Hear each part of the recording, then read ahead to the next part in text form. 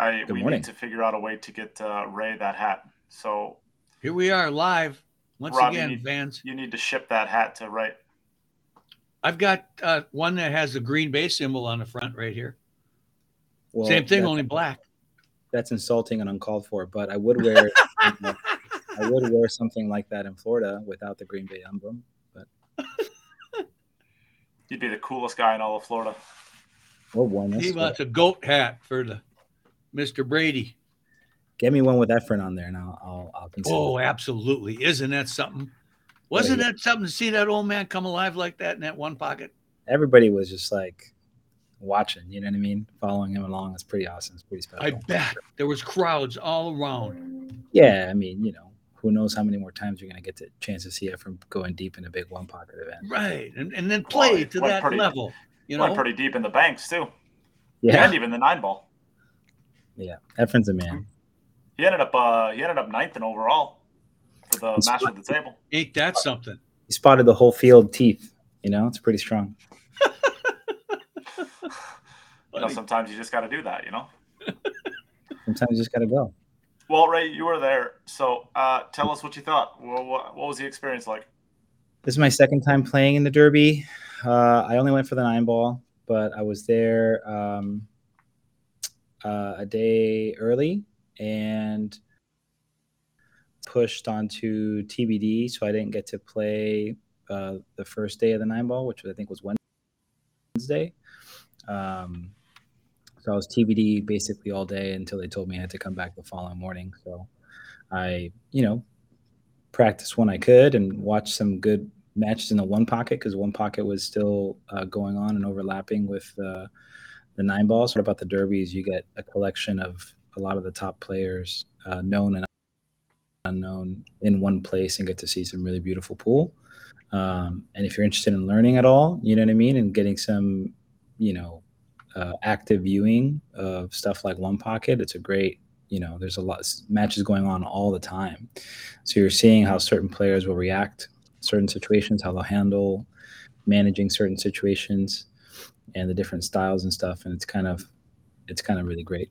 So, once the 9-ball got going, obviously there was issues with the schedule and it's kind of brutal.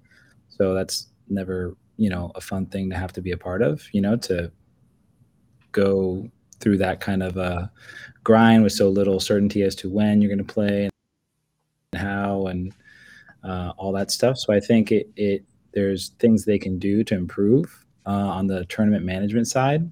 I don't see why they don't have a conversation with Digital Pool today, and have them say, hey, this is a format. Can you make it clean and lean and fast and something we can deploy? And that way there could be live scoring at the tables. Everybody's got a phone. They can live score their matches. People could get a better idea and make it more Ray, do you think the buyback has an issue there with that? I mean, interjects itself into the scheduling? It's just a programming situation. Yeah, it's just a Boolean. That's all it is, a Boolean switch. Okay. Yeah, Digital Pool could do that no problem. It would be very easy for them, and they just redraw the bracket every time. You get a text message or an email or something whenever you have an assignment with all that stuff could be deployed really fast. So even the staff that was at Derby, they were like, oh, this software we're running is like 20 something years old. I'm surprised we have computers that can run it, So it just needs to be redone and embraced with something new. I'm pretty sure Digital Pool could code something like that in an afternoon. And then Isaac is a genius. Yeah, and then all that stuff, reports of data. I know in the past they've not ever reported to Fargo, which is fine. I mean, but even if they don't do that, they could still just have a clean system that gets deployed, and people could actively score their. People could follow along online. There's no, none of this other stuff as far as the inefficiencies of it, and it probably makes scheduling a lot faster because you can submit your scores from the table, and there's not that break between the end of the table match, to getting to the tournament director and telling them that, there could be 20 minutes, it'd be 40 minutes, you could probably fill a table a lot faster. So that'll help speed up the event as well. But any of the new stuff, CompuSport could do stuff, Digital Pool stuff, Digital Pool's kind of like UI interface and stuff. So anything is better than whatever they're using now. That's 2 decades outpaced by current tech. So yeah, Yep. and I mean, I love it. I love Digital Pool. I think they would be able to do stuff. Obviously, they're a sponsor of the podcast, so um, I mean, they would be able to code something up, and yeah, like you said, probably a solid afternoon's worth of work. So, and bringing it into the 21st century would be significantly better than the way that they do it now, especially with the website. I mean, the website is like torture to use. It's yes, constantly crashing. Like it doesn't refresh; it just crashes. Like after 5 minutes, it just crashes. It's They didn't they break a record for attendance? And certainly the banks, I believe they I did. think so. But Nine Ball also. The 9 ball had the highest recorded entries also. I think as far as on the player, I cashed in the 9 ball. Payouts were kind of lean. I think for as many entrants as there were. I don't remember. I thought that in 2018 when I played, there were less players, and I think I cashed more money in the 7th round for making it to 7th round, and so that was kind of like, I don't know, annoying. It's hard to know exactly how many buybacks there were and all that other stuff, but it'd be interesting if somebody did a breakdown on what the money situation was. But for that many players in the grind, especially the grind they had to go through, I think we went Friday, finishing at 2 a.m. Roughly the last round. I played around time and then had to be back at the venue for a 9 a.m. match the following morning, and then that started the 24-hour grind, 9 a.m. till 9:30 when they finished on Sunday morning.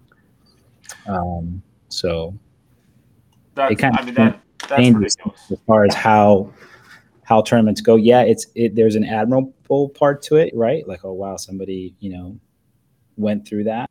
They shouldn't have to go through that. No, a professional pool player should not. And I mean, if anything, this goes into like the seedy part of the game, right? If you're supposed to be up for 24 hours straight, well, who does that truly benefit? It's not going to truly benefit the people like Fedor Gors, although he never misses, so it doesn't really matter. But I mean, that's honestly, it's going to benefit the people who use, let's say, extracurriculars while they play pool. Well, it's not beneficial to anyone really. People will have to deal with it, and obviously, like Federer and Shane and Alex were the top 3 guys, and those guys are used to grinding. But and then 2 of those guys had to fly to Poland, the next day, and that's the picture of Joshua Filler just like passed out. Oh my God, yeah. But I mean, Matchroom maybe could have done a little better job of like scheduling when they did the World Championships as the Derby's a ranking event, Yeah. So there's that as well, right? Like you're basically forcing guys to travel or pick. A lot of the players didn't even want to come to Derby from Europe because they didn't want to have to go through that slog. Some of them did. Mieszko was there, and a few guys that from Canada, like John Moore was there. Obviously they're stateside, but we probably would have seen more European and Asian players if there was a little bit of a gap between the Derby and the World. Yeah.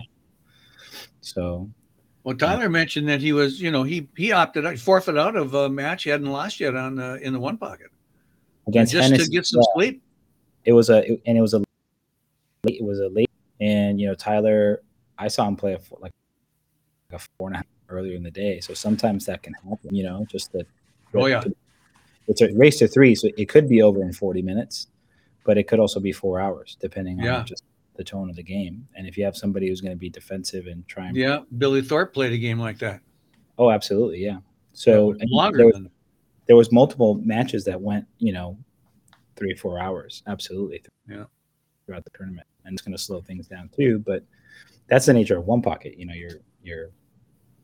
You're playing one pocket, so it's not handball, right? So Ed said that the interference of some of the players having flights to go to Poland and stuff. It's restraints difficult. Yeah, it's just it's a rough situation for sure. And then it's going to get bigger next year. There's going to be more people going next year. Too, they have a contract. They got to be out by a certain amount of time too. So they, once the players were done, they had to go through all their teardown process and undo the TV arena and all the media stuff that goes with that. So it's a logistical. It was kind of the most scatterbrained. I kind of felt like it was like we had this Coast Challenge, it's like a league event, that happens every year, and just so many players are there. It's like, and I remember they had some problems one year where the timing of it was really rough, and I had to wait something like 10, 12 hours between matches to finish the 9-ball singles event or something. And I was waiting. I didn't know when I was going to play, and it gave me heavy that vibes, right? Like that kind of like big league event, but 700 and 800 Fargos, So it's like, it's it wasn't ideal, as far as the scheduling goes, and you ran limitations or the semifinals, last few rounds without commentators because the commentators, left or fell asleep or did what they had to do. So maybe they'll do like voiceovers with those since they were recorded on the TV table arena or whatever. But it's just players, I guess, they've ever had tighter pockets, so more misses and stuff. Maybe adding to matches going longer. And let's take this into what Tyler posted. It's still enjoyable. Yeah, Tyler had this. Tyler Steyer, he had the post, and it was a little bit controversial. He ended up taking it down and explaining himself why he did. But essentially, the idea of his post was that the reason it's going so long is not only because of the higher entries, but because they had the tighter pockets, the slower conditions, and when you add banks and one pocket with a bunch of really just awfully slow conditions, it's going to make the game slow down quite a bit. And some of these rounds were, some of these one pocket matches were taking 3-4 hours. You can't run an event this big and have rounds that last that long. I also saw a lot of players that were just, bangers, not elite players. There was a lot of players there that were just playing. Well, and then you have other great players who chalk their cue 4,000 times in a row before shooting a single ball in one pocket. Yeah, there's that too. But it's hard when you have there's big disparities in skill levels. I don't really think I didn't really play on too many tables that were super slow. I think maybe the conditions might fluctuate slightly because of humidity and different stuff, and it was very wet. It was a very wet derby, a lot of rain and stuff outside. Maybe that had something to do with it. But I know, like, in the mornings when they would clean stuff, everything played very quick and clean and normal. Well, I think like at the International, when I went and played the International, there were times where the tables felt hit balls, So maybe there's something to say about the flooded Simona situation. That's a conversation you could have with Ivan Lee. But, my matches, when I played a lot of matches back to back sometimes on the same table because I'd finish a table and they just bring somebody else for me to play because they're trying to catch up on the schedule. And none of my tables felt super, super slow. So, who knows if that's like because there's different areas, and I played one match upstairs, and on that table, I did have to kind of get a little bit, more into the ball to get balls into that, but I'm kind of used to that. So it wasn't like as big of a problem. Downstairs, the tables played, quicker and cleaner, I think. So, it's we got to adapt, I guess, until they heat all the tables, then we're fluctuations in humidity and conditions and all of that. So, if you don't want any of that, you wick cloth and things to as consistent as possible, then the diamonds need to be heated. But if not, humidity and people coming in and crowding around tables and stuff feeling muddier and slower, the AC goes out, whatever.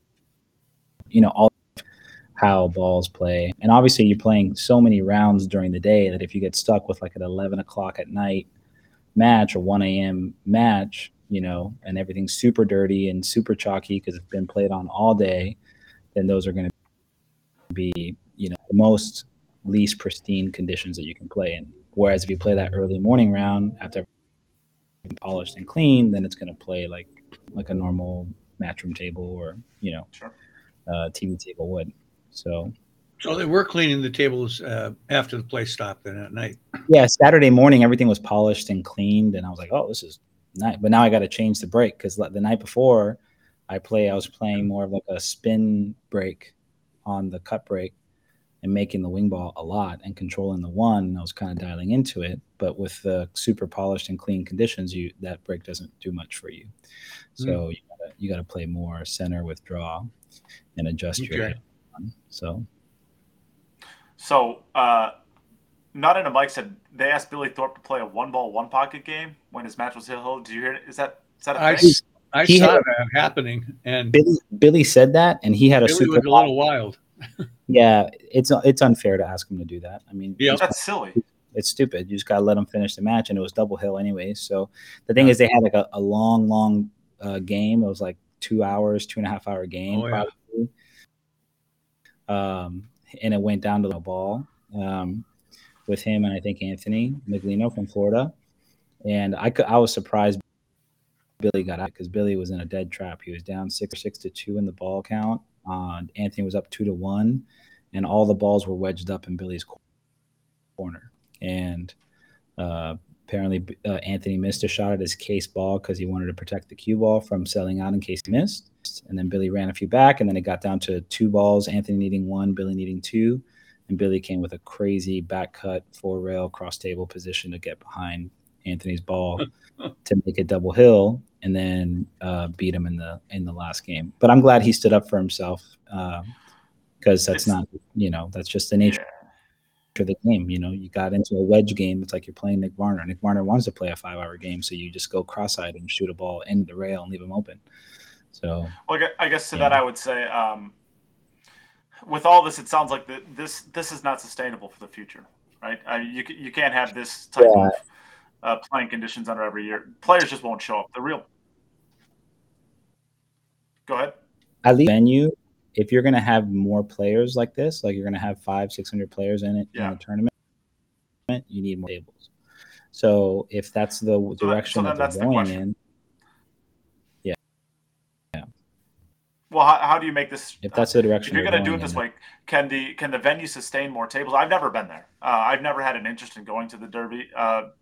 The idea of the Derby it's just not appealing to me. I would much rather go to like a U.S. Open where it's just a flat tournament. There's no shenanigans on the side, whether those are good or whether they're bad. It's just not for me. I like just the straight tournament play. With that being said, I mean, is this sustainable in the future? Can the venue hold more? Do they need to find a new venue? How do they make this sustainable towards the future, right? Yeah, so they would, if they're going to keep the venue, the fields, 527 for the 9-ball is too much considering how big the 1-pocket and Banks was. So they got to cap the fields if they want to keep the venue size the same, because I'm pretty sure they're at capacity with what they can do at that venue. If they want to let it grow, and the gambling rooms, right?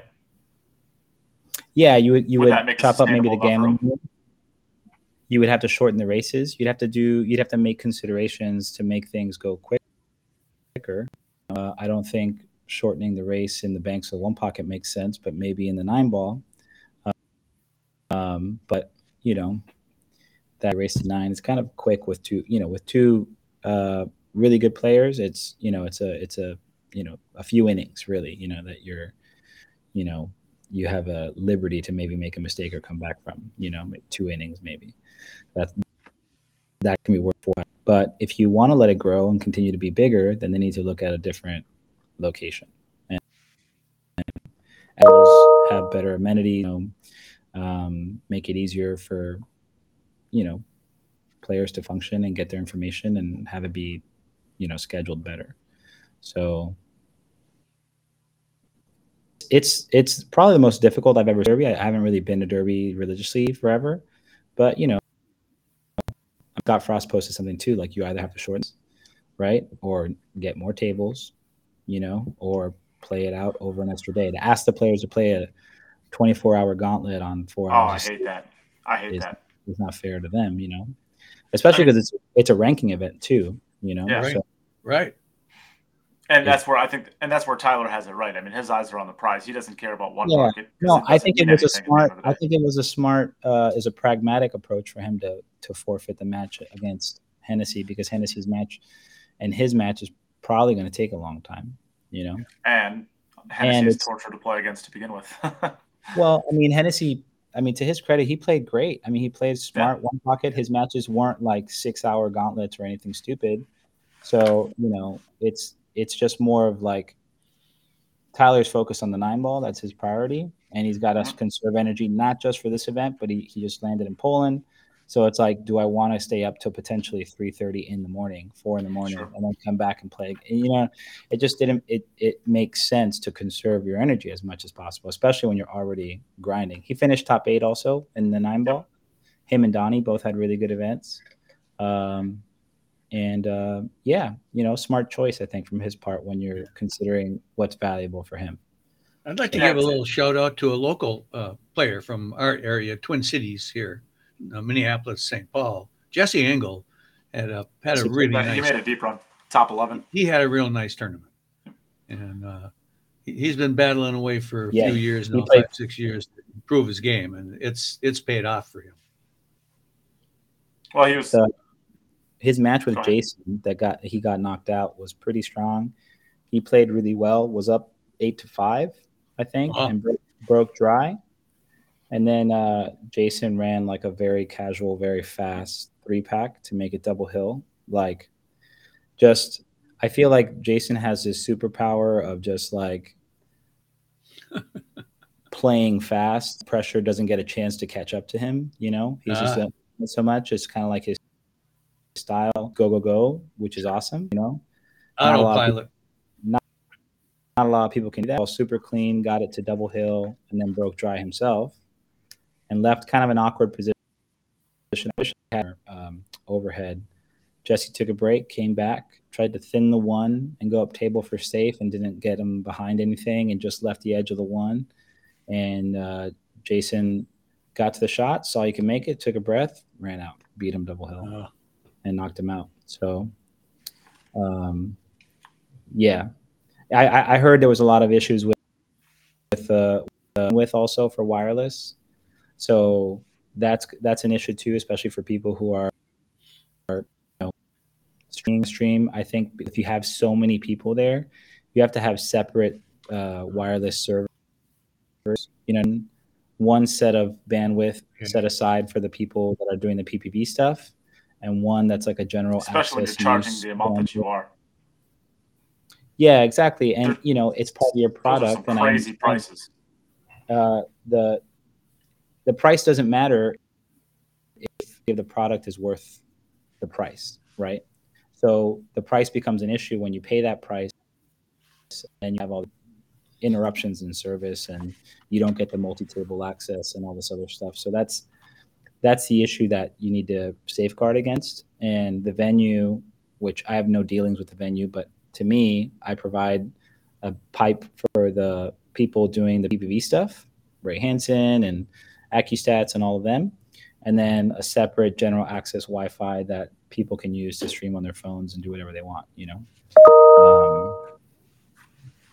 So again, I have no clue what the dealings were with the venue, but if that to me is a fail on the venue kind of setting up the failure. So I mean, at the end of the day, I don't think I would definitely like to not have it capped in any sort of way. I think this is kind of one of the events that, especially with the way the U.S. Open is going now. Of course, the U.S. Open, anybody can sign up, and it's not super hard to do that, assuming that you're on top of things. But I think Derby City Classic, have good internet and get in the first 10 minutes. Right? Yeah.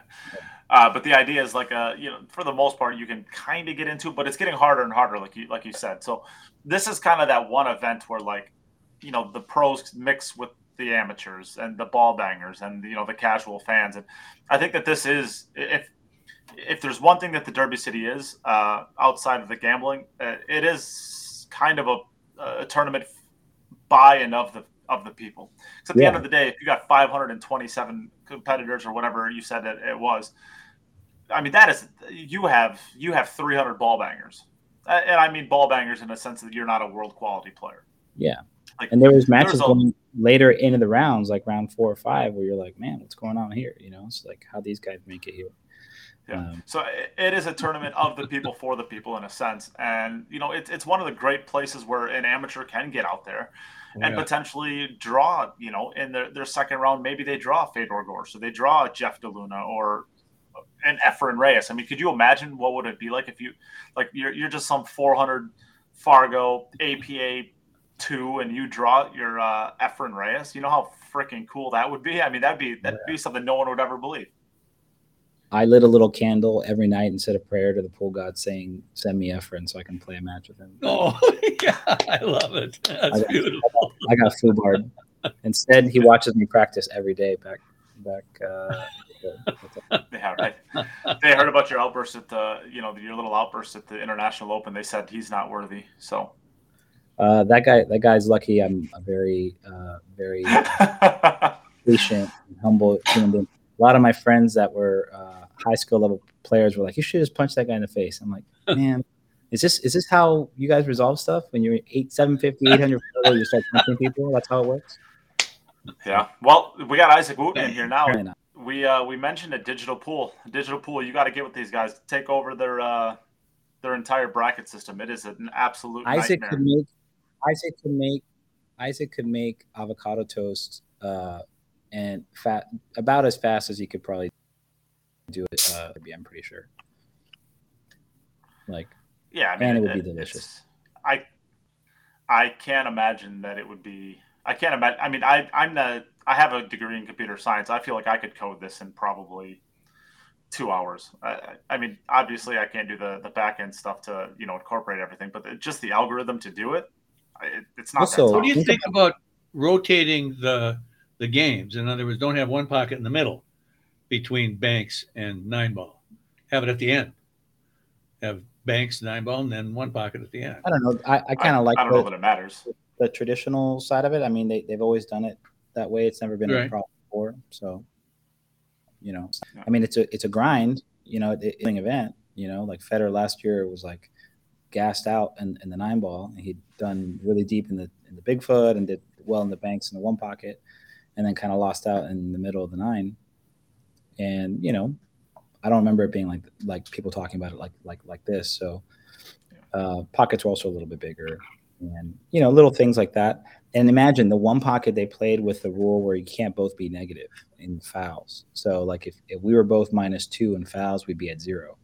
So that speeds up the game also. That's a good idea.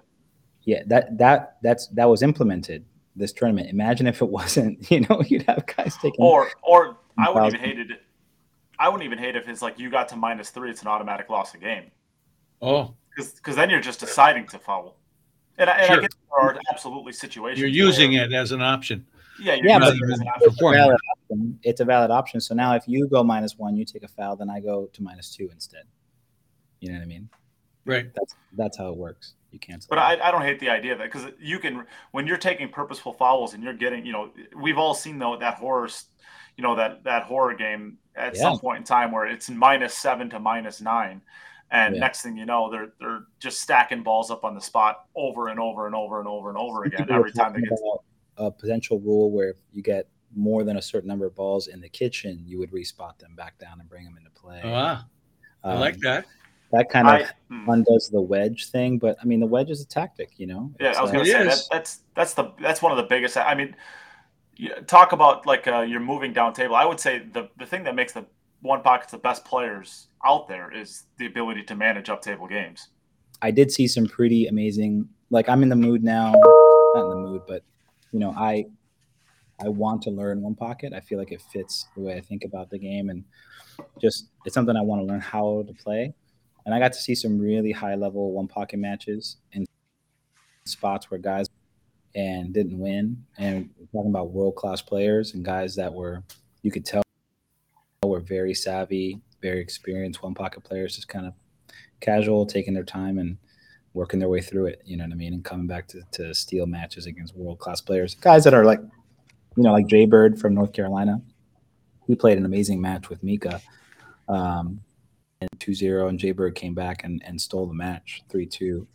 And you could just see the guy lock in and kind of go to work, And every shot he took, he never exposed himself, never sold out, managed to score, managed the balls, really fought his way through, and earned a pretty strong match. He made a decent run in the one pocket also. So, um, yeah, I mean, it's interesting. I mean, maybe doing the one pocket first. Banks is definitely a more aggressive game. It's a faster game.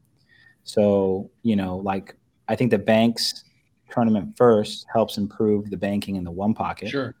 But, if you did it first, maybe the one pocket, banking will help set people up for the more aggressive nine ball banks. And then in the end, it's it definitely picks up steam because nine ball banks, you never really see drawn out matches taking 6 Yeah. hours. You know what I mean? You know, I was watching Sky in one of the bank games, and he he has the ability to hit those banks with exactly the right speed. Every bank, he never shoots a bank soft, not ever. It's Well, always he hits them more firm. I think Federer is yeah. better at I agree with that. the blend of speeds. Okay. Skyler has his speed that's optimized. Like I think Yep. most Sky players pepper him in. Yeah. Sky plays a lot like Billy, who plays a lot like Brumback. It's orthodox bank pool. It's Yeah. orthodox. That's like the established. This is how you play bank pool. So if but if you just think about ball pocketing, you open the pocket up a lot when you slow the speed down. And a lot of guys don't want to have to kind of execute with the slow rolling ball. But Federer at a high level from straight into the back will leave him that one ball near the opposite long, short rail, and he just Well, it's easier rolls to it play in safe into the that way. corner pocket. Yeah, the strategy too. If you miss, it's good for you Yeah. too. So it's like it's all good. It's all good for you. If And you leave the ball one by one diamond, Federer, I generally think, hits speaking, it's super tough to answer. right. Yeah. Yeah, no, but Sky is fearless when it comes to the banks. I saw him. I played him in the Fearless. nine ball, and Oh, yeah, I I was played him so in the nine impressed. ball, and he back cut a straight back in the corner on me. I broke him in the first game, and the second game I think I broke dry and left him with the one ball on the short rail. He just peppered it back in. He did the same thing to Shane. If you watch the match on him and Shane on YouTube, late in the tournament, he plays Shane, and Shane plays safe, sends the 8 ball up table, leaves him a ball. He can see the 8, and he just peppers it right back, one rail straight back, and got 2 rails straight on the 9 straight in. So Sky doesn't really care who you are; he's just going to come with that bank. Wow, is he impressive? I was impressed. Yeah. I think Nate Kennis's comment's kind of interesting too. It's how weird is it that you can have a matchroom ranking event? How many players are under 21 now that can really, make a serious run at the European or even the U.S. Mosconi Cup team? But like a Moritz Neuhausen comes to mind. Of course, Eklund Kachi in the past, Fedor Gorst in the past. But like, it's like actually like Federer a was pretty barred huge and he was disadvantage to world not. champion.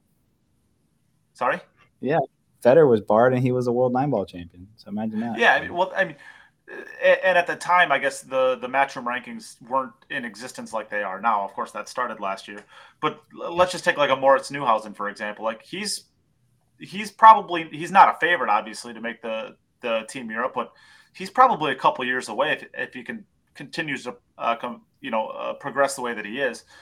It's actually a huge disadvantage to not have the ability to get these ranking points because this is actually, this is a real event. There's a lot of money for first place in this. What is it, 16,000 for first place? I mean, that's more than 3 Euro tours. That's huge. Yeah, it should be a lot more. Yeah, it should. That's about $100 grand less than what it should be. Yeah, I don't disagree with that necessarily. 116 is what it should be.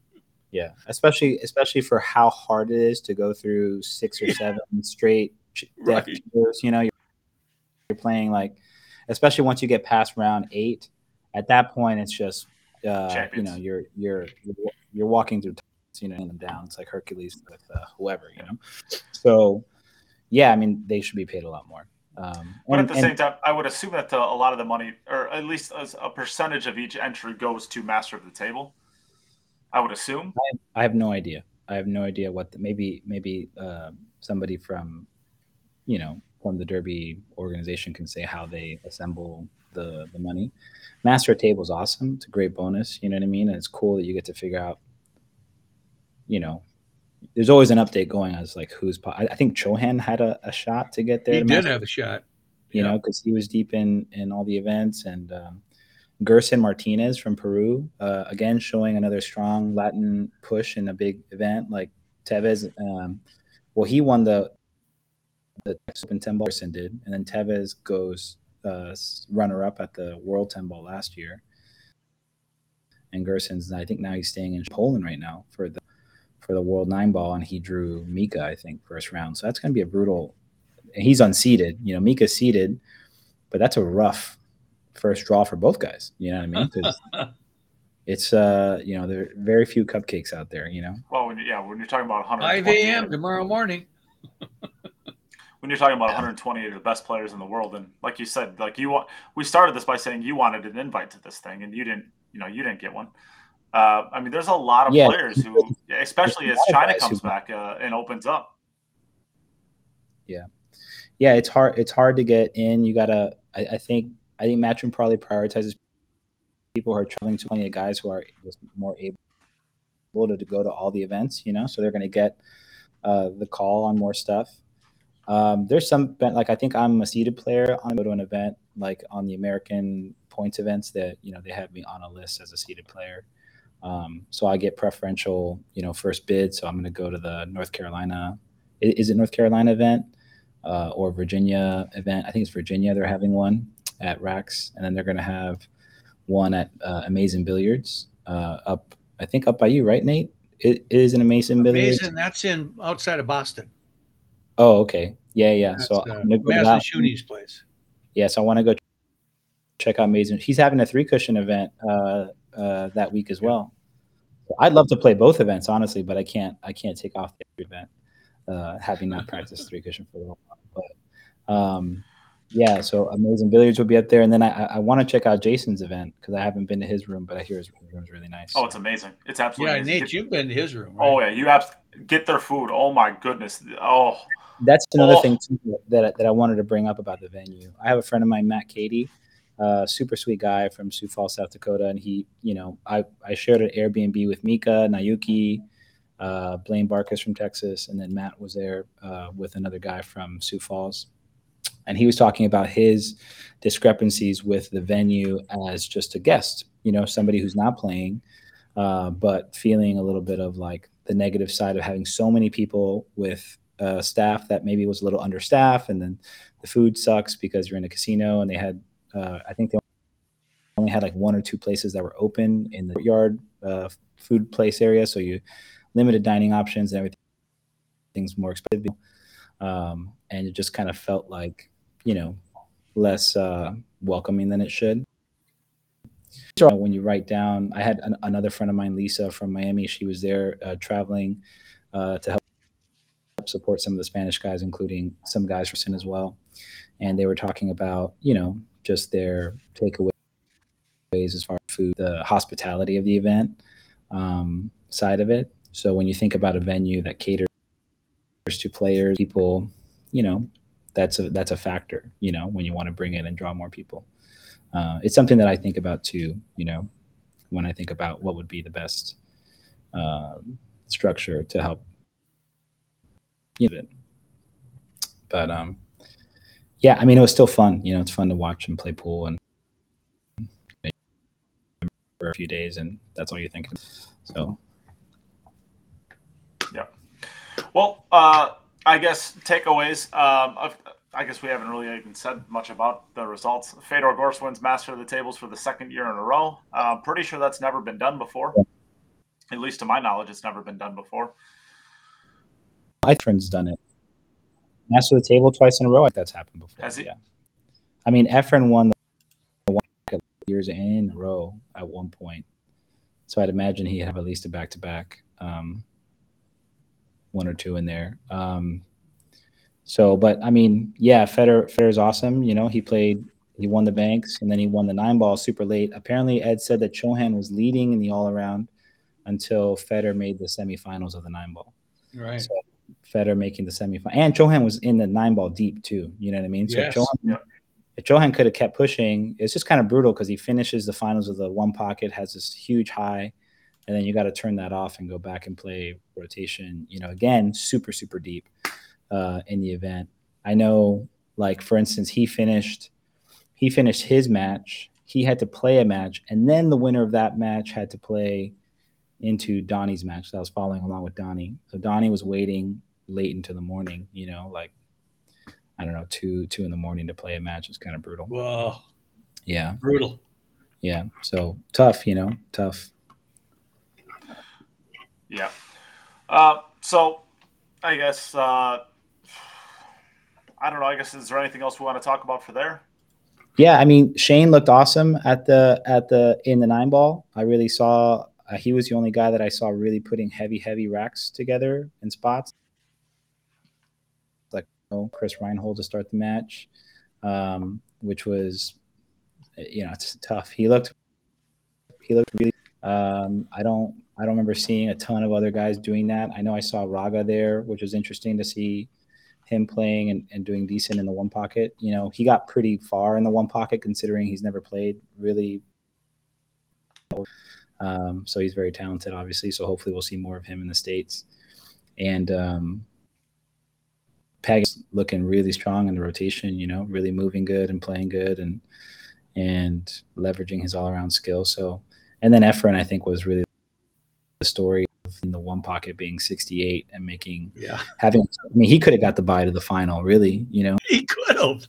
I mean, really, I'm not exactly sure if all three had a bye or, because the way they do the bye is that if you've had a bye, then you're not eligible for another bye until everybody who's available for a bye has had. So they kind of filter that down. And yeah, so he had to play Chohan in the semifinals. So it could have been the other way around with Efren in the final, Chohan versus the winner of Chohan versus Spinnaker. Efren had the sentimental everybody watching, but I think Tony winning that tournament for him, it's awesome for him because he's proven like, he's taken a lot of L's recently in one pocket and he's so talented. It can be very discouraging, when you put yourself up against the top tier players for big money and, you have close matches and you fall short a few times. It can really kind of weigh on you. So for him to get a big W and to have it be something like the Derby one, where, you earn a spot in the rafters and you're part of that storied tradition forever now is awesome. So, congratulations to him for being. I think there certainly isn't another one pocket event anywhere in the world with that many entries in it. Yeah, no. Derby City is a home. Derby City is the home of Bankpool, and it's the home of when you think about those two disciplines. It's the premier venue and event for those two. Nowhere else in the world does it get showcased. I would push back at that on level. I would push back on the one pocket. I think Buffalo's has a pretty good argument for that. The biggest one pocket event in the world. No, Buffalo's is great. I mean, it's a smaller event, right? So it's like elite, but it's more prestigious. The one pocket at Derby is way more prestigious. It's like it just is, I think if you ask any one pocket player if they'd rather win Buffalo's or if they'd rather win the Derby City, I think they'd say Buffalo. If nothing else, just because it's going to be 4 times the money. Yeah, they're going to make more money. I mean, that's a logistics thing, but which one is more perceived as a more prestigious event? It's going to be the Derby one pocket. Well, okay, so then I would say what's prestigious when it comes to one pocket. The only thing I think about as prestige is the amount of dollar signs, right? How many digits you got? I mean, in one pocket, I mean, literally, it's not really about there is no Hall of Fame one pocket. It's how much money did you make that day? That's what I think of prestige when I think of one pocket. I could be wrong on that, but I'm not looking at it from like a 9-ball prestige where it's like. Well, there is a one pocket Hall of Fame, and part of the way you get there is by being a master at what you do. And if you event where,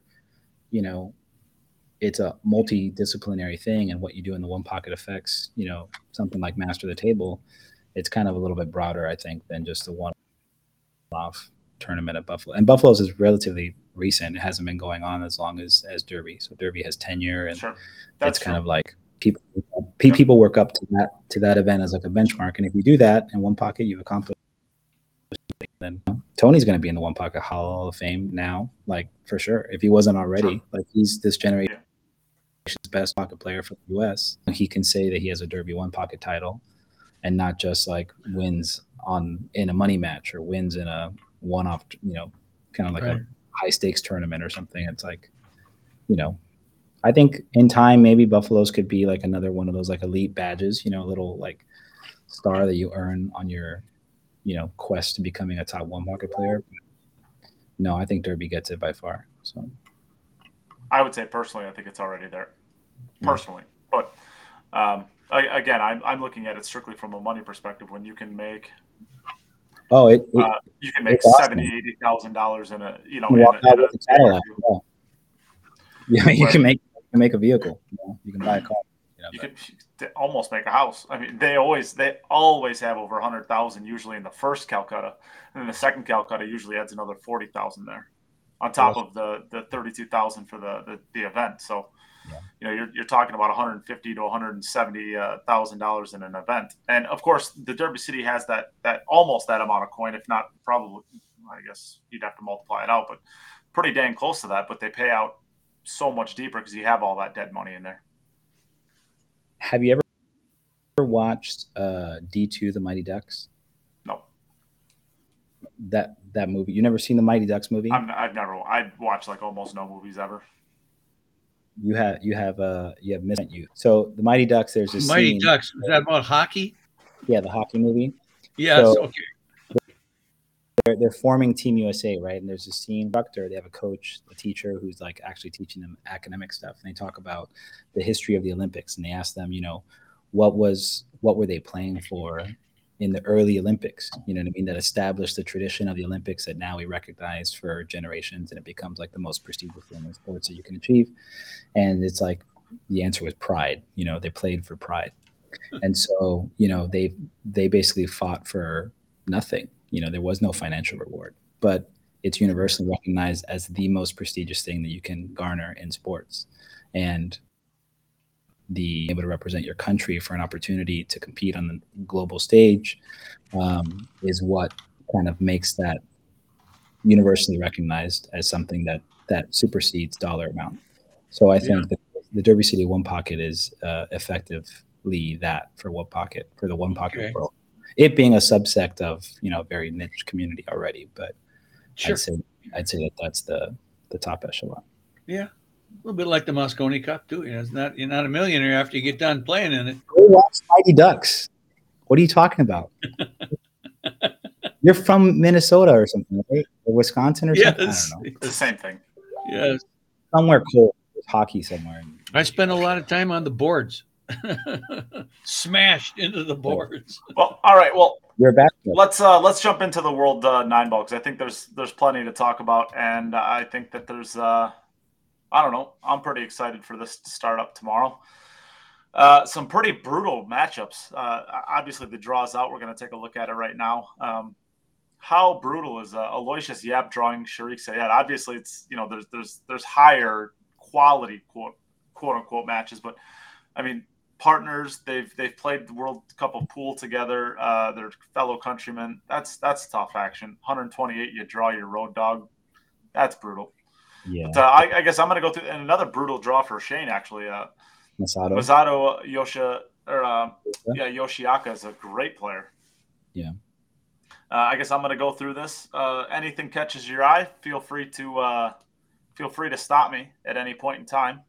Are there more Polish players in this than any other nationality? That's usually the case in just about every tournament, unless it's in the U.S. And then, there's probably more Polish people than there was in the Derby City than any other ethnicity besides the U.S. And I don't think there's just random Polish league players that are playing. I mean, I've only seen some of the top guys like Wojciech and Niesko, and is Victor Zielinski playing? He's got to be in, right? Oh, of course. Yes. Of course. Yeah. And then Carol's playing, Tomas Copland, Conrad, Daniel, Maciol. Yeah. I mean, there's a lot. I mean, we'll go through this. We'll see. How do you pronounce his last name? Maciol? I think so. Okay. Maciol or Maciol. I'm not sure which one. Cool. Well, Max Lechner and Max Everly should be an interesting match. Yeah, Battle of the Maxes. That's kind of a fun one. Yeah. Nick Vandenberg, it's pretty sweet to see him back in there. He had a pretty tough draw, but Yeah, he's It's on. great to see Nick back. He's unseeded, so he's going to get a tough draw. But he just won, I think, a big event in the Netherlands as well. So he's back to playing good. And I think he just signed with Go Custom Cues as well. Yep, I saw that. Tyler plays Mason. Yeah, that's a brutal one. They're from their backyard. They're neighbors. Yeah. That's hilarious. Yeah. Mason lives, or Tyler Steyer lives in Oshkosh now, Oshkosh, Wisconsin, and Mason's living in Appleton, which is literally about a 20-minute drive between the two of them. They grew up probably an hour and a half from each other. It's kind of a brutal draw. So a Canadian player, Eric, got asked to play, huh? Yeah, Horlifson, yeah. Yeah. I played him out in Vegas one year about 10 years ago. We got, I think the tournament is starting off. I think the tournament is starting off with this match right here. It's Wojtek Szewczak versus Bashar. I think that's what's starting that's the first match that's getting everything underway. So that's pretty cool. Tough. Imran Majid's been playing some great pool. This is going to be this is a fun one to start out with. Marco Tauscher and Imran Majid. Guess going through the rest of these, you guys have you guys taken a look at any of this stuff yet? No, I haven't. Go ahead, keep going. Yeah, sure. I know plays Gross at certain point. That's going to be like a tough first round match. Yeah, I think.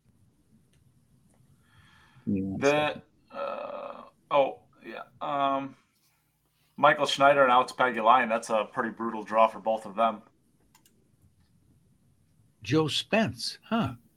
Yeah, Joseph Spence. He was one of the players. He was one of the players I played against at VNEA Masters last year. Yeah. I was fortunate enough to come out on the good side of that one. So really, where's my invite? Come on. Just kidding. Yeah, where's yours? Who else we got in here? This is Shane and Demetrius. Who's that? Eklund Kachi and Demetrius Lakatos. That's a pretty tough match.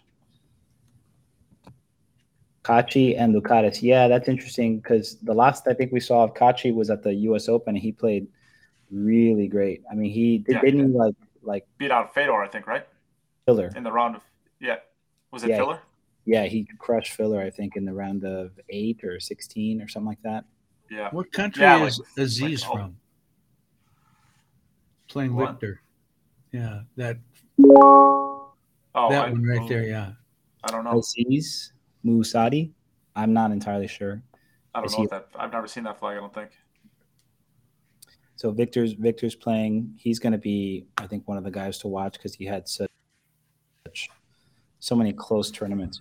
Getting to the finals, making deep runs. I agree. Well, he had like the inverse Francisco here, where he made the finals every time but didn't win. Here we have a podcast fella. Chris is on there playing yeah. Sky. Unfortunately, we got to root against Sky Woodward, it looks like. Bummer. Did you get a polo? Did you get him a Cue It Up polo? Oh, we should have. What was I thinking? Yeah. What were you thinking, bro? Well, no, I said in our group, whoever wants one, just let me know. And I only got one response, so Pinoso's getting one. I got to send you a logo. I have a logo that I want. You can do that. But do it soon. Do it soon. Yeah, I will. There's no repercussions if you don't. Just do it soon. Jose Alberto Delgado's playing Joey Tate. I'm happy to see that Joey's got invited. I think that match he played with Shane was like a really big kind of like boost for him, and it to the Matchroom people. So it's kind of great that he's in personally and for the world. Yeah, it's great. It's great to see young kids, super well mannered, super well brought up. His whole family, his 2 sisters, his baby sisters, very talented. I'm excited to kind of see her grow up. Bethany and Noel both are. Bethany and Noel are both like. This will be the Cohen. Right here. This is the match of the opening round, I think. Yeah, James Aranis and Coping. Aranis has been in the Philippines, right? Since last year. I think was he not traveling with Dennis when all that went down, and so I think he's been in the Philippines ever since. So it'll be good to see him back on the international, slowly improved. And just grinding really hard, and good to see. It's a tough matchup for the coach, but it's 2 champions brutal going. Brutal. Yeah, absolutely brutal. Robbie Capito's been playing really well. He had a strong derby, made a deep run. He did have a good Yeah, derby. I think who's he playing first round, Nate? I think you just passed. Yeah, totally. And That's gonna be a match. That's the Vietnamese player, right? Yeah. No. If I'm not it's not Vietnamese. right. It's no, but I think he was at the U.S. Open. I don't If I'm remember not where he's mistaken. I from. believe they played really good. And I believe this is Phuc Long. So Yeah. Phuc Long gets to play Moritz Neuhausen. Fun. Tough. Phuc Long is a really funny guy. Tough match. Super sweet guy. Yeah. Yeah, super nice. Yeah, super nice. And there it is. That's the draw, I guess. Who's Francisco Sanchez replaying? Sochaux. Oh, isn't Sochaux based in the UK in England? I think. Does he not live there? Because Darren played him a set. I think. Well, he's certainly not playing under the British flag or the English flag. Indian flag, maybe. No, that's not the Indian flag either. I don't know. Is that the Dutch flag? No. I don't know. I don't know what that flag is, but I know it's not the Indian flag. Indian flag is only 3 colors. It doesn't have the little symbol on it. Someone's out there's got to be a flag expert. Wasn't this like I don't watch this show either, but somebody told me like the Big Bang guy is like a flag expert or has like a show on flags. Is that right? Oh, I see. Oh, really? Flag. Interesting. Okay. It's the Welsh. Oh, okay. That's cool. Well, he beat Appleton in a Morocco money game. Sotelo says. Aziz is from Morocco. That's Morocco. Oh, yeah, it is. Yeah, I think it is the Moroccan flag. Yeah, I believe that is true. So I guess this is our bracket. Do we want to pick a couple winners? How about we all pick 2 players and let's see. Let's give a little swing as to who's going to be coming out ahead on this. Who's Okay, Ray, do you want it? Who's Wolford and Kachi. Jason is playing. Oh, Niels? Francisco. Oh, Frank Candela. Dang it. Oh, we must not have been all the way down. Oh, yeah, we will skip over. That's a brutal draw for Frank. Frank's a podcast favorite. We love Frank. That's a bummer. Yeah, I mean, Jason's playing unbelievable right now. So it's going to be. He really is. Brutal. He is something to watch. Yeah. Okay. Well, all right, Ray. We'll get since you're the newest to the podcast. We'll give you the option. Do you want to go first and last, or do you want to go third and fourth? We'll do the snake draft style. Who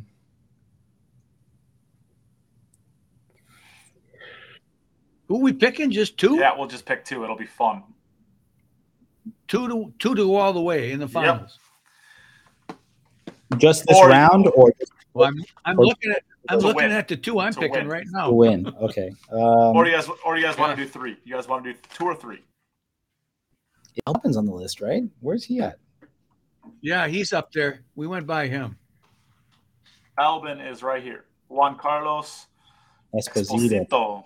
I don't know Esposito, but he's a Spanish guy apparently. All right. Well, can we pick two big guns and a dark horse?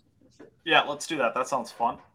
All right. I will go third and fourth. Third and fourth. All right, Rob. You want to go first and sixth, or do you want to go second and fifth? Second and fifth. Okay, then I'll go first and last. My first pick, I will take Fedor. He's not on the list. Fedor's not. Oh, that he can't leave the country, of course. I'll take Philip. Wop, wop, wop. Welcome to current events. Yeah, I know. Did you ever take Philip? I wasn't even prepared for my own game. No. All right, let's see what everybody out there. Let's hear from you guys. 2 people that you want to pick and a dark horse. Pick your first player. I did, Filler. I'll take Filler. I'm going to take Zelensky and Shaw. Oh, you get 1 pick, Rob. Then you got to wait. You want Zelensky or you want Shaw? You get to pick second and fifth, you cheater. Zelensky. All right. He wants it. Third and Who do you got, Ray? Back to back. I will pick. Can you scroll for me again there? Let me just see what's going on. Sure. Up or down? Up, all the way to the top. Like you never stop. All the way to the top. 1 up. Okay, I'm gonna pick Shane as 1, and then I'll pick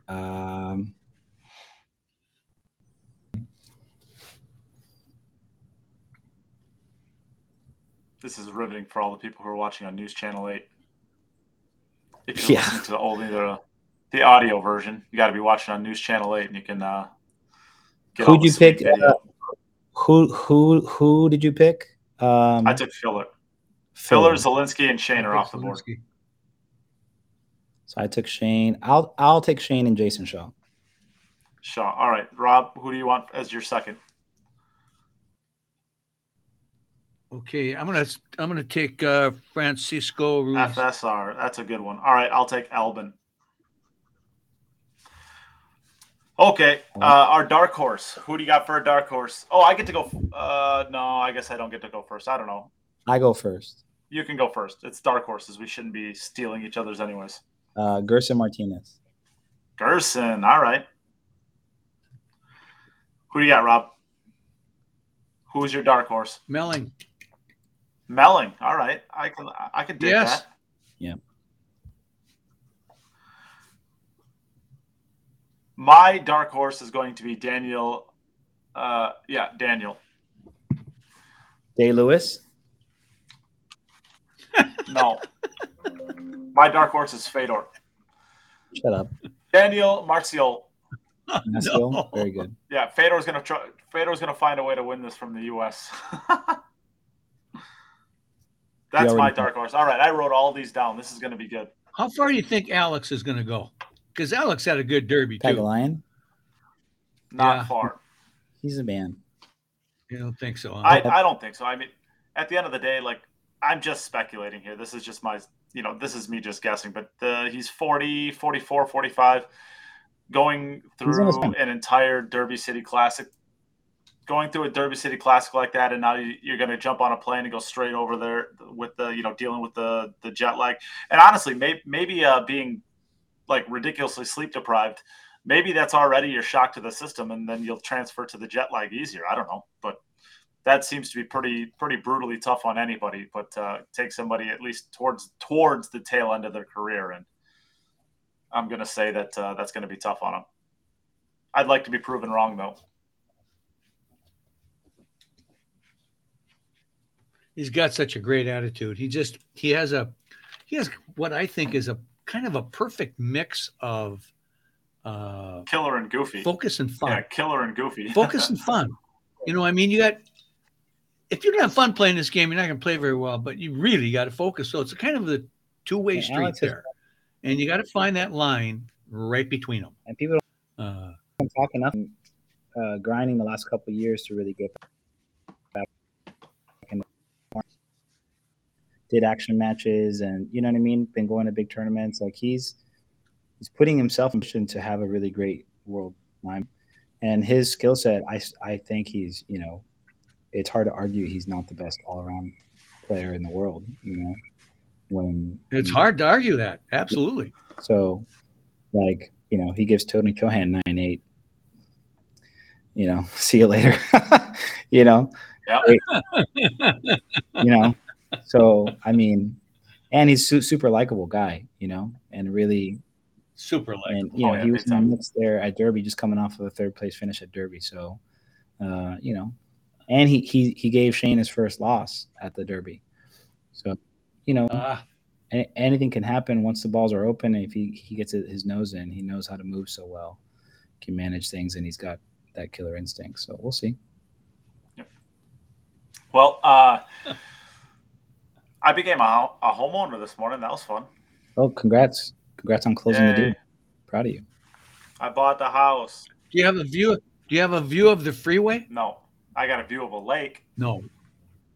Oh. Kind of. No, I mean I don't, but I'm a block away from a lake. Okay. So with a drone, I could see it. What's the town name that you're by? Technically, it's like a tiny little thing called Newville, but Newville isn't really a city. It's Edgerton, I guess, that I technically belong to. In between Edgerton and a town called Milton. Do I have a pool room? Okay. Yes, I do, Nate. I will have a 9-foot Predator, which I have been graciously hooked up with from Predator. Not hooked up with, basically hooked up with. And I will have a 7-foot Valley because all of Wisconsin is basically valley pool tables and 7-footers. So I'll have the 9-foot for playing real pool, and I'll have the 7-footer to basically play on for one day before I go to a big event. It'll be fun. I'm excited. We get to move in 2 weeks. Is Alicia excited? No. She has to live with me. How could she be excited? Well, no. Is Sam invited over? No. No Cowboy fans in my house. You have a point. But... There will be exactly 0 Cowboy fans to ever step foot in my house. Ray looks so enthused by this conversation right now. Sorry, I'm just have to peel off a working. Give me 1 second. Have you met Nate's wife? I have not, no. But I'd like to give her a medal. You are missing out. I bet she's Ray will no longer be You will be participating in this podcast ever again. One man should not have this much power. Yeah. The band hammer is strong with Nate Mindo. Yeah. Yeah, you will fall in love, Raymond. Trust me. No, I'm sure. I mean, I'm sure Nate has excellent taste in women, and I'm sure she's a sweetheart. So, yeah, look forward to ingratiating myself further with the Mindo. Are you coming? Are you coming up to the Wisconsin Open, Ray, for the Predator event? What's that? I'm not sure yet. I have to look at how much vacation time I have for the year and see if I want to. I might have to sacrifice either the international Open, because I'll want to play the U.S. Open. So I got to check out exactly how much time I have. But well, if you're cutting off the International Open, you sure as heck better not be coming to Wisconsin Open then. That's right. So we'll see. Yeah. Well, all right. One of them was awesome last year. Yeah, that looked really nice, didn't it? Yeah. I just wish it was like in the middle of winter. Like right now would be a perfect time to have the Puerto Rico Open. Coming from somebody where it's negative, I think when I got into my car this morning to go sign for my house, it was negative 26. The world below 0. Oh, yeah, minus 26 below 0. Yeah. The World 9-Ball starts tomorrow, right? If I'm not mistaken. 5 a.m. tomorrow morning, our time here. Eastern time, 5 a.m. That's, I think, Central. Yeah, possibly. So it's like 6 our time. Yeah. Wow. All right. Well, that'll be awesome. I guess it'll be on the Zone for Table 1, and I guess the Matchroom YouTube channels for the off tables. Okay. Yeah. So people check it out. Yeah. If you don't hear from me, it's probably because I froze to death. For all my non-US people, it's negative 32 degrees Celsius. You should get a cold plunge. I totally want to get a cold plunge tank. Have you ever done one? You know what? It's not all cracked what it's cracked up to be. Cutting a hole in the ice and jumping in. If I go visit you, can we record this, Rob? Can I go in the ice? Because I'm from Florida, so it'll be probably. Yeah, no, I've got a lot of ice around. I got a pond right outside my back door. Cut a hole in it. Jump in. I will tell you what, Ray. I'm going to be living literally 1 block from a lake that's probably 1.5 miles. No, it's probably a good 3 or 4 miles across. So there's plenty of room. You could even pick your whole location. I'm ready to go. Put me in. So, yeah, we do things like have sails on little boards and go across the ice on them up here. No, really. Good stuff. No, it's crazy. What's the coldest you've ever been in, Ray? Probably like 6 degrees. Okay. Oh, that's pretty cold then. I have in 1974 up in the northern part of Wisconsin, on the thermostat. This is not wind chill now. 54 below. I'm driving 35 miles to go to work. I get 7 miles from my door, and my radiator freezes up solid. And the truck stops. Holy crap. Yeah. I had to get towed to a shop to melt it. Fantastic. There was a stretch when I was at UW-Madison where it did not get above a negative 40 for a week, and it got as cold as negative 60. I think it was like negative 62 or 3, and they didn't shut down school. They just let us walk around in it, so that was pretty fun. That's the coldest I've ever experienced. Yeah. That was cold.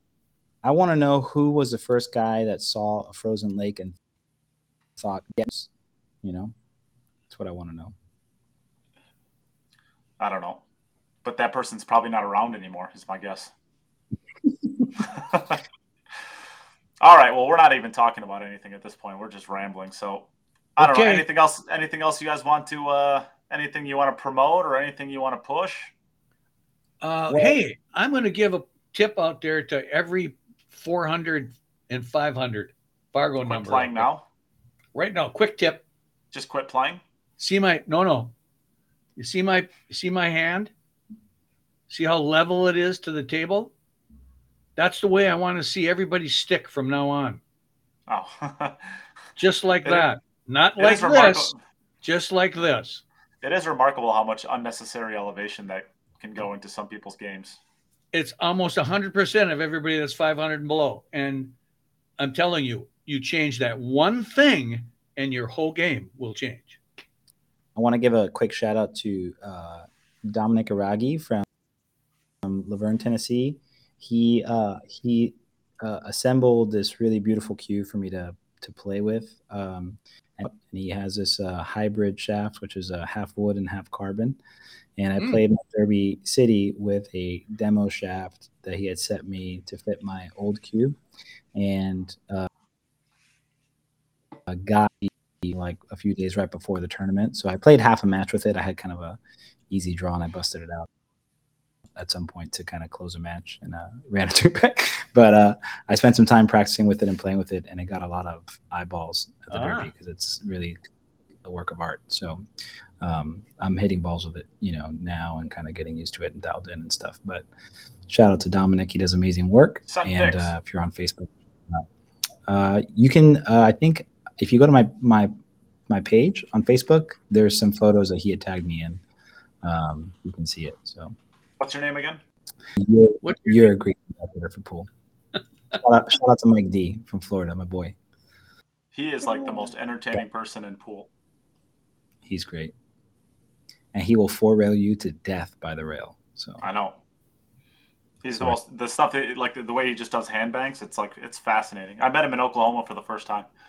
For the Shane and Sky matchup when they played the 150 on the bar table, and he's the stuff that he does is just super fun.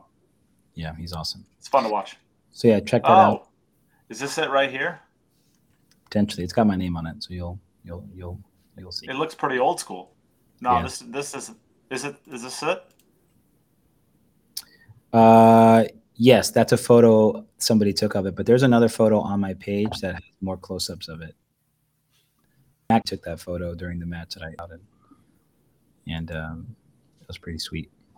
But if you scroll down, there's a post there that has some of the photos. Really, really sharp. Oh, this is pretty neat. Yeah.